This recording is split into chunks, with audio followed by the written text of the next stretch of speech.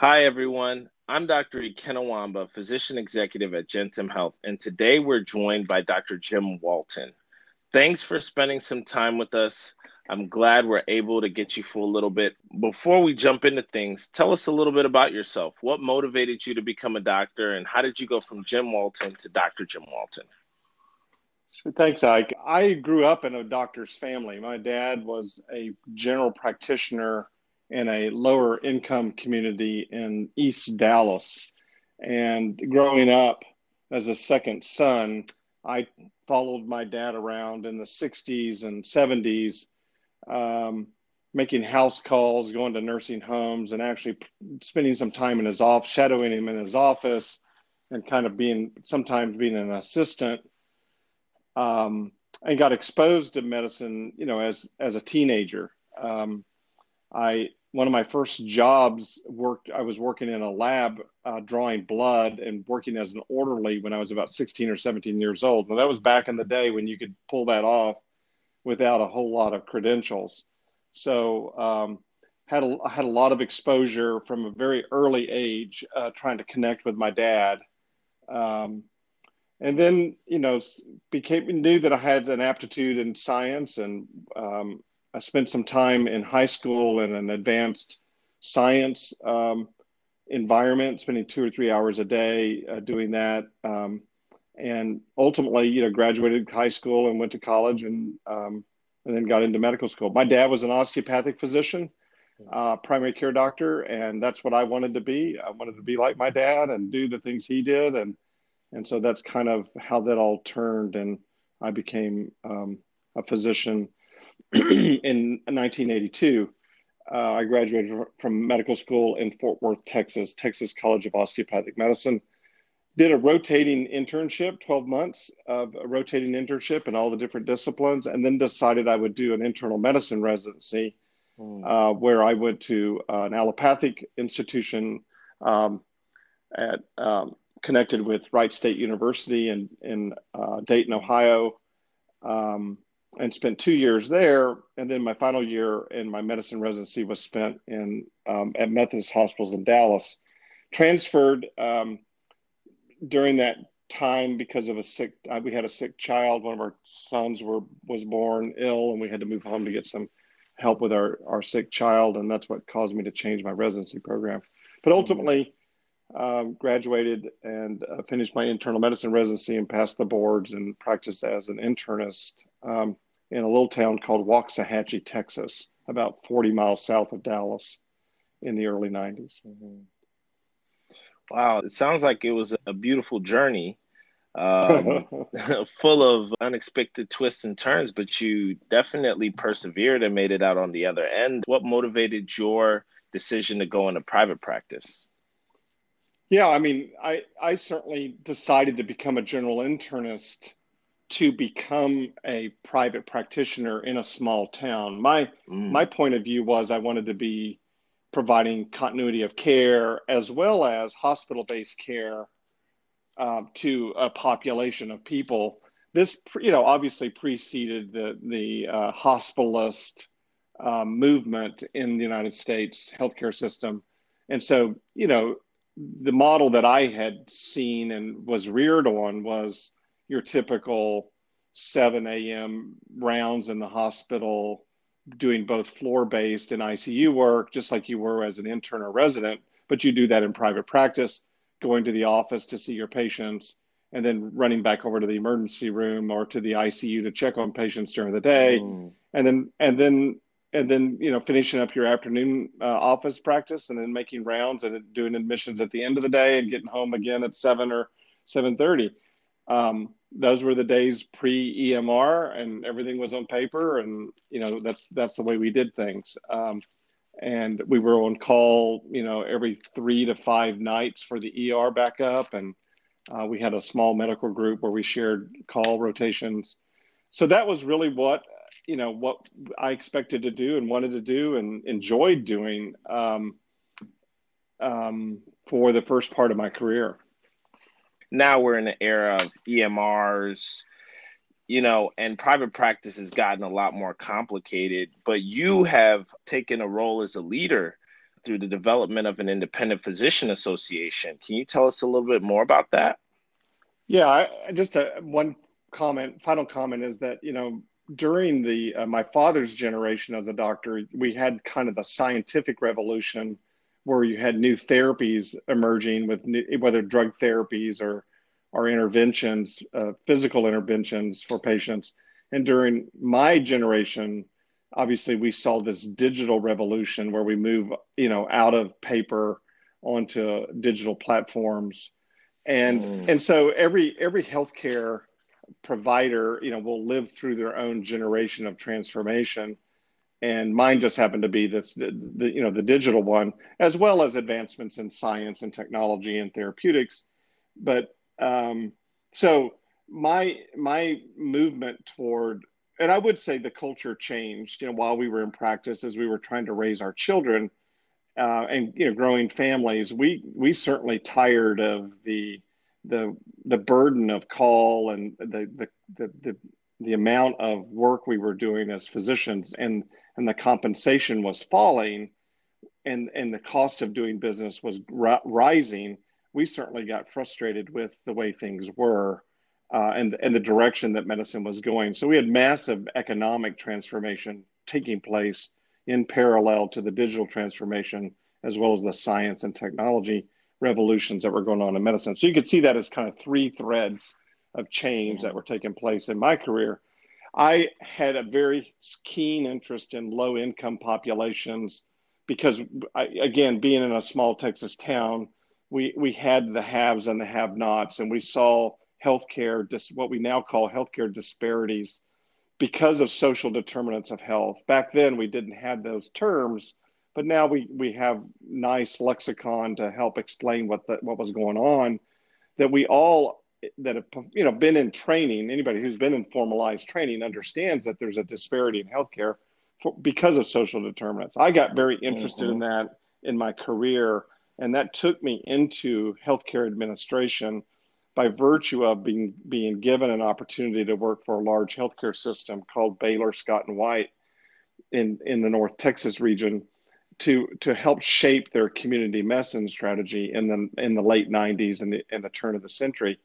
And that really led me into administrative medicine. I got an MBA at the University of Michigan along the way to help give me a context for business, the science of business, that complemented my science, my medical science background.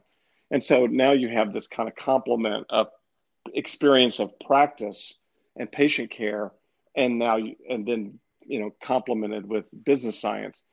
And I started thinking a lot about what's broken about not only the delivery system, but also the financing system of United States healthcare. And of course, over in the same moment, you had a lot of political activity, starting with the Clintons and then culminating with Mr. Obama and the ACA. So in between there, you had Medicare Part D started by Bush. So you have a lot of transformation in the political policy world that's affecting the cost of healthcare. And then, of course, lots of changes with regard to how what I call financing schemes to help try to drive down the growth of cost in American healthcare and the percent of the GDP that goes into healthcare for the United States. So that's really got me intrigued, and it just I had another career after I stopped practicing full time. I think that the United States anyway, has woken up to the reality that you can't afford all the healthcare that we can provide, and the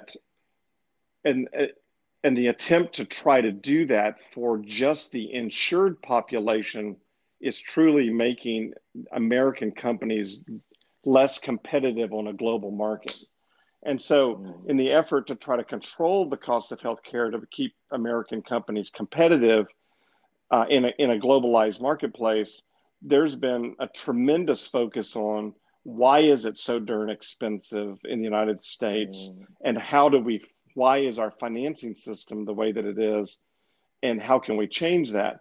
Well, what ultimately some of the conversations that have emerged and are present today relate to the fact that large swaths of the population don't have access to preventive health care and use the healthcare system when they're very, very sick, and it's very dire, and it's very, very expensive to do that. And the cost transfers that are required to care for uninsured and people who experience, adverse social determinants of health are impacting the American healthcare system. So you're right. My activity in the early part of my career has kind of combined with this national awareness of kind of what we would consider a macroeconomic experience of how come American healthcare is so expensive for everybody. And now getting more and more limited about who can get to this healthcare because of its affordability problems. So that's really been kind of the latter part of my career is kind of addressing that in an independent physician association, trying to lead a bunch of independent physicians and helping them understand these forces and how they might respond to them in order to maintain their independent practice and small business entrepreneurs. Wow, thank you for sharing that comprehensive review on the history of healthcare delivery and bringing us up to speed. IPAs, independent physician associations, have been around. However, I've noticed in conversations with colleagues that not everybody knows where to find one or why an IPA is relevant to them. So, do you mind giving us a little bit of an insight on that? Yeah, I think there's been an evolution, again, over the IPA that I am honored to run is a 35-year-old company that started as physicians, small business owners, physicians that are soloists or small medical groups aggregate together and join or voluntarily join an association. It's kind of like joining the county medical society or the state medical association. You pay dues in order for the centralized activity to occur to your benefit. So IPAs historically helped physicians reduce the burden of evaluating and contracting with health insurers. That's the core function, or that's the basic function that IPAs served back in the day. And they've continued to do that. They continue to provide credentialing and group contracting functions. Now, you do not have to, as an individual medical group, can choose which contracts they want to participate in that an IPA provides as an opportunity. So IPAs have performed that function for quite a long time. They also a little bit of a misnomer, and that is sometimes an IPA can be a group of physicians who have a very exclusive group of physicians that say, hey, let's all of us, let's say there's 10 medical groups in a small community decide to come together and work and form an IPA so that they can work together without losing their identity as a corporation. That they maintain their own identity and financial integrity of themselves. So they are still competitors with one another, but they can perform functions as a unit as long as they're not restraining of trade and restraining of competition. And so the Federal Trade Commission pays a lot of attention to the IPAs with regards to their tendency in the past to try to restrict the trade and control prices. So sometimes IPAs, if you go back into the history, you'll realize that IPAs tried to control pricing of what they would accept as a price for a contract. That's truly illegal at the federal level, and you can get into a lot of trouble with that. So that's on the negative side. IPAs, when they become too strong and too aggressive, they try to control price, like working together, kind of like Walmart would want to work together to control pricing for products that they buy. An IPA cannot do that. That's illegal. A single physician organization can do that, as one financial entity can do that, but an IPA cannot. The second part that IPAs, where they've moved recently let's say in the last decade, since the passage of the ACA, has been into forming accountable care organizations where they invite members of the IPA into value-based contracts that reward physicians, in addition to giving physicians an opportunity to be financially rewarded for fee-for-service. They can also earn rewards on improving quality and controlling costs. That's the principle behind accountable care, or value-based contracts. The problem with that is that IPAs have to create a brand new infrastructure that helps with care coordination and quality improvement management, and some degree of patient care linkages with the physicians in order to accomplish the goals to earn those financial rewards in addition or on top of fee-for-service charges. So it's kind of like fee-for-service plus shared savings. That's the whole notion of an accountable care organization. So a lot of IPAs have come into existence, new ones, explicitly for that opportunity. And some of that's with CMS, with Medicare, some of that's with Medicaid, and then of course with the traditional Blue Cross and United and Cigna and all the other traditional payers. So now the term IPA has changed to include this new accountable care activity. And that may be why some younger physicians are now starting to hear about it, but are a little bit confused about what is this thing and what role does it play in my practice or my career. Wow, thank you for that explanation. It really helps to hear it from an experienced physician that has been in the space and has seen the upside and some of the maybe less favorable outcomes that might arise, but can give a balanced perspective. So thank you very much for that. Sure.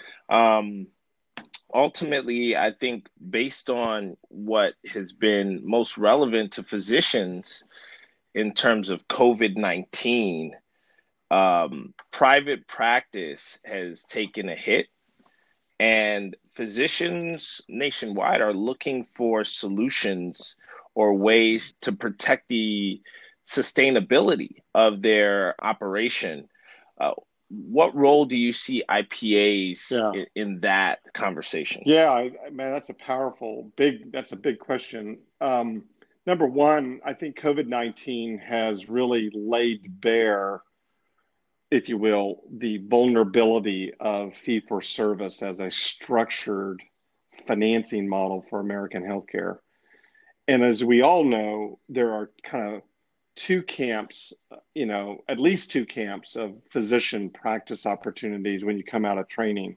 One is the employment camp, where you're employed by a large healthcare system or large corporation, or the independent practice, whereas you set up your own small business. So those are really, let's just essentially say those are the two options we're going to discuss.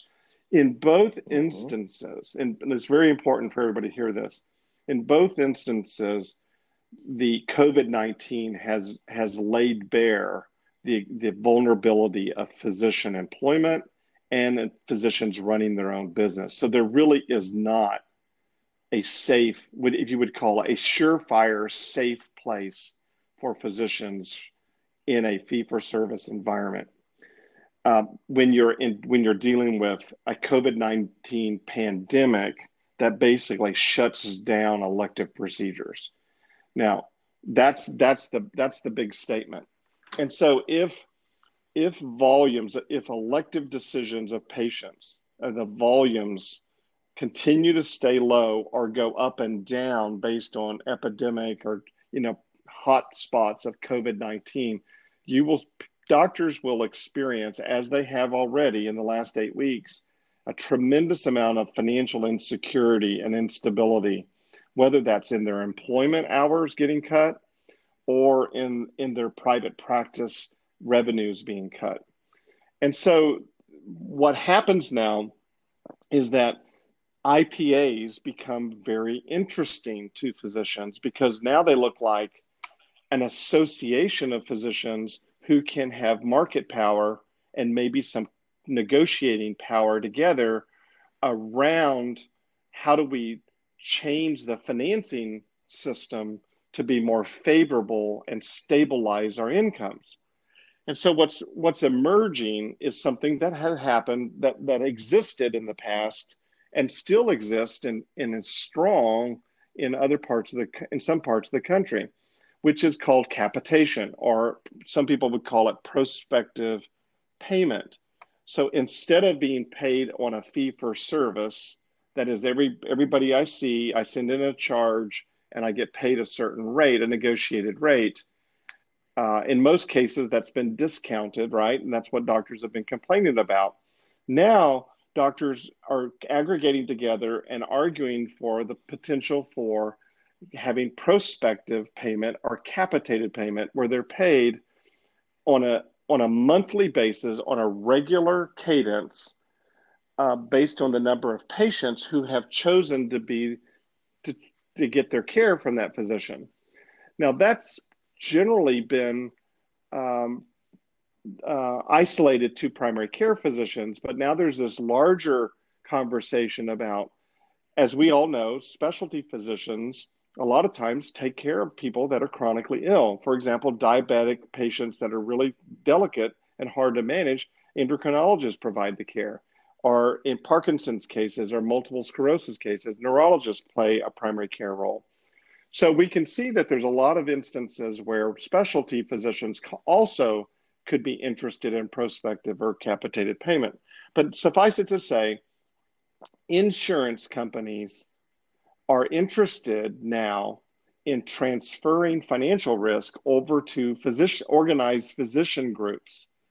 And that's what an IPA's function can be and is probably morphing into, which is a way to organize and coordinate what we call clinically integrate primary care and specialty care for a population of people.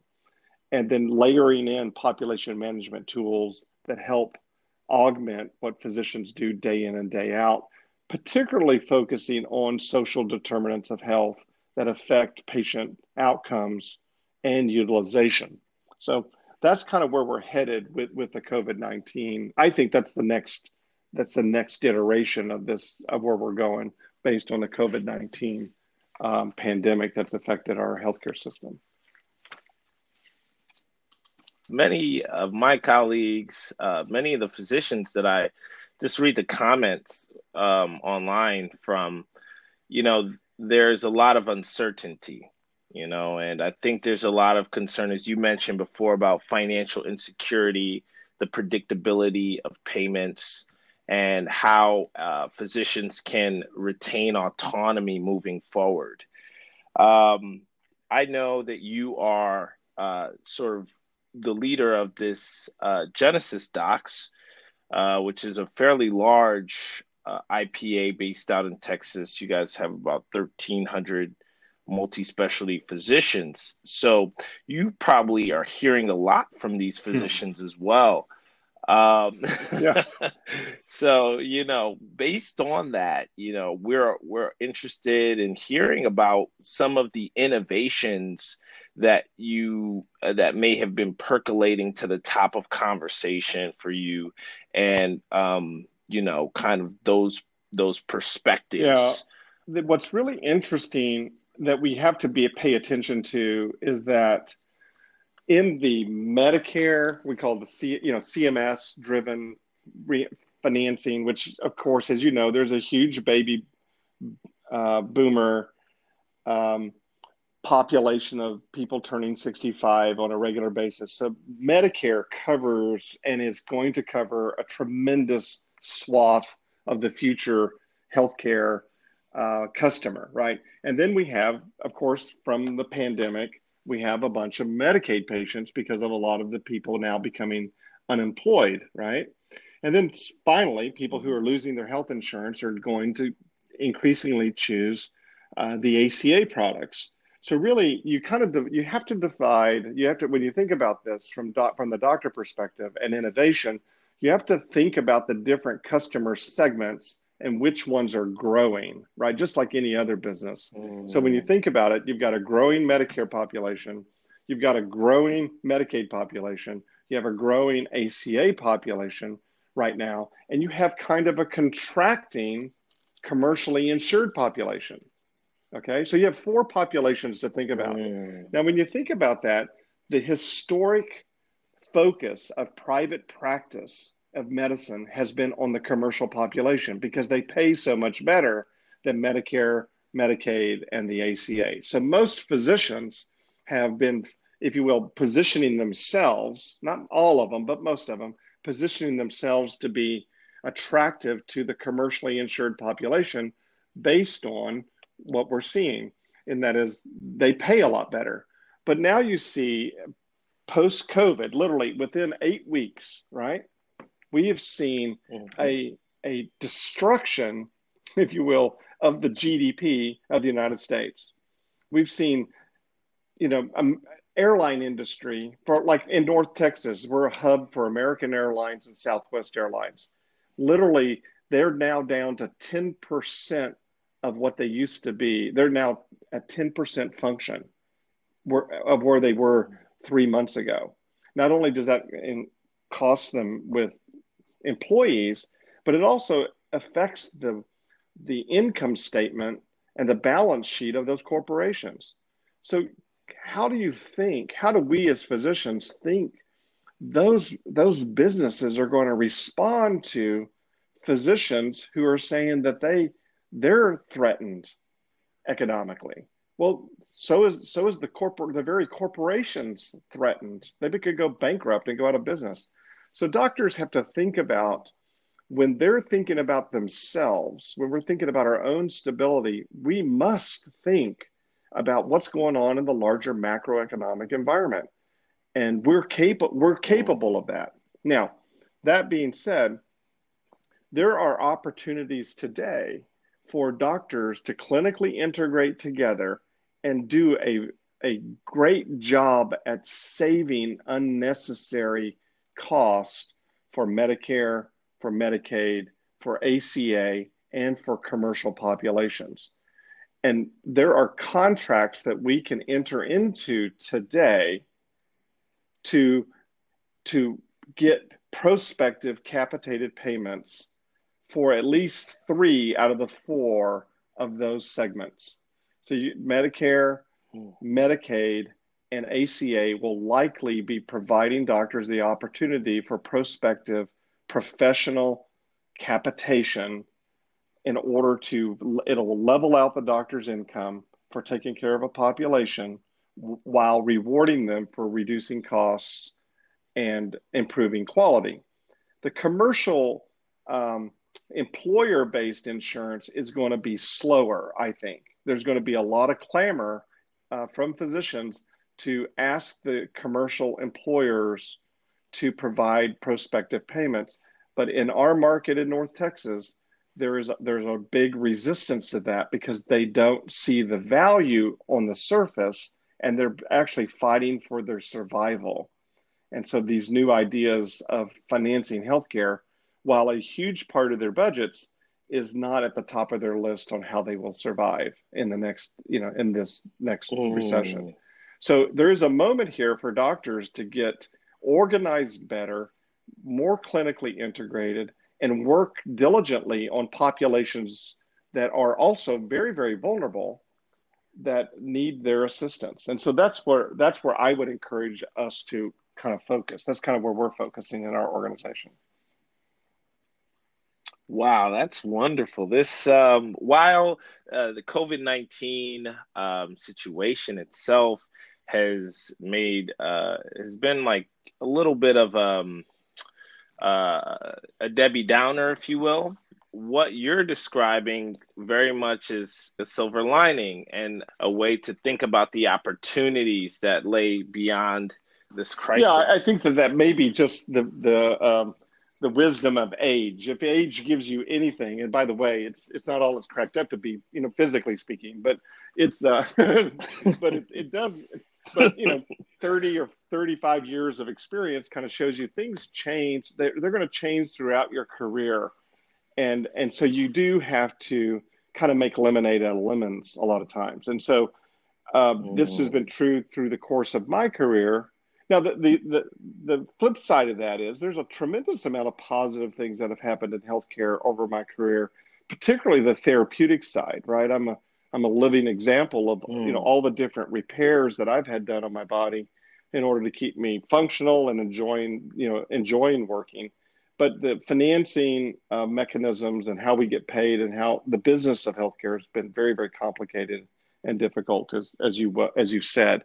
But I think that this is really it just calls us out that we unfortunately can't. Many of us can't just focus only on the science of medicine, the biochemical or the biological sciences.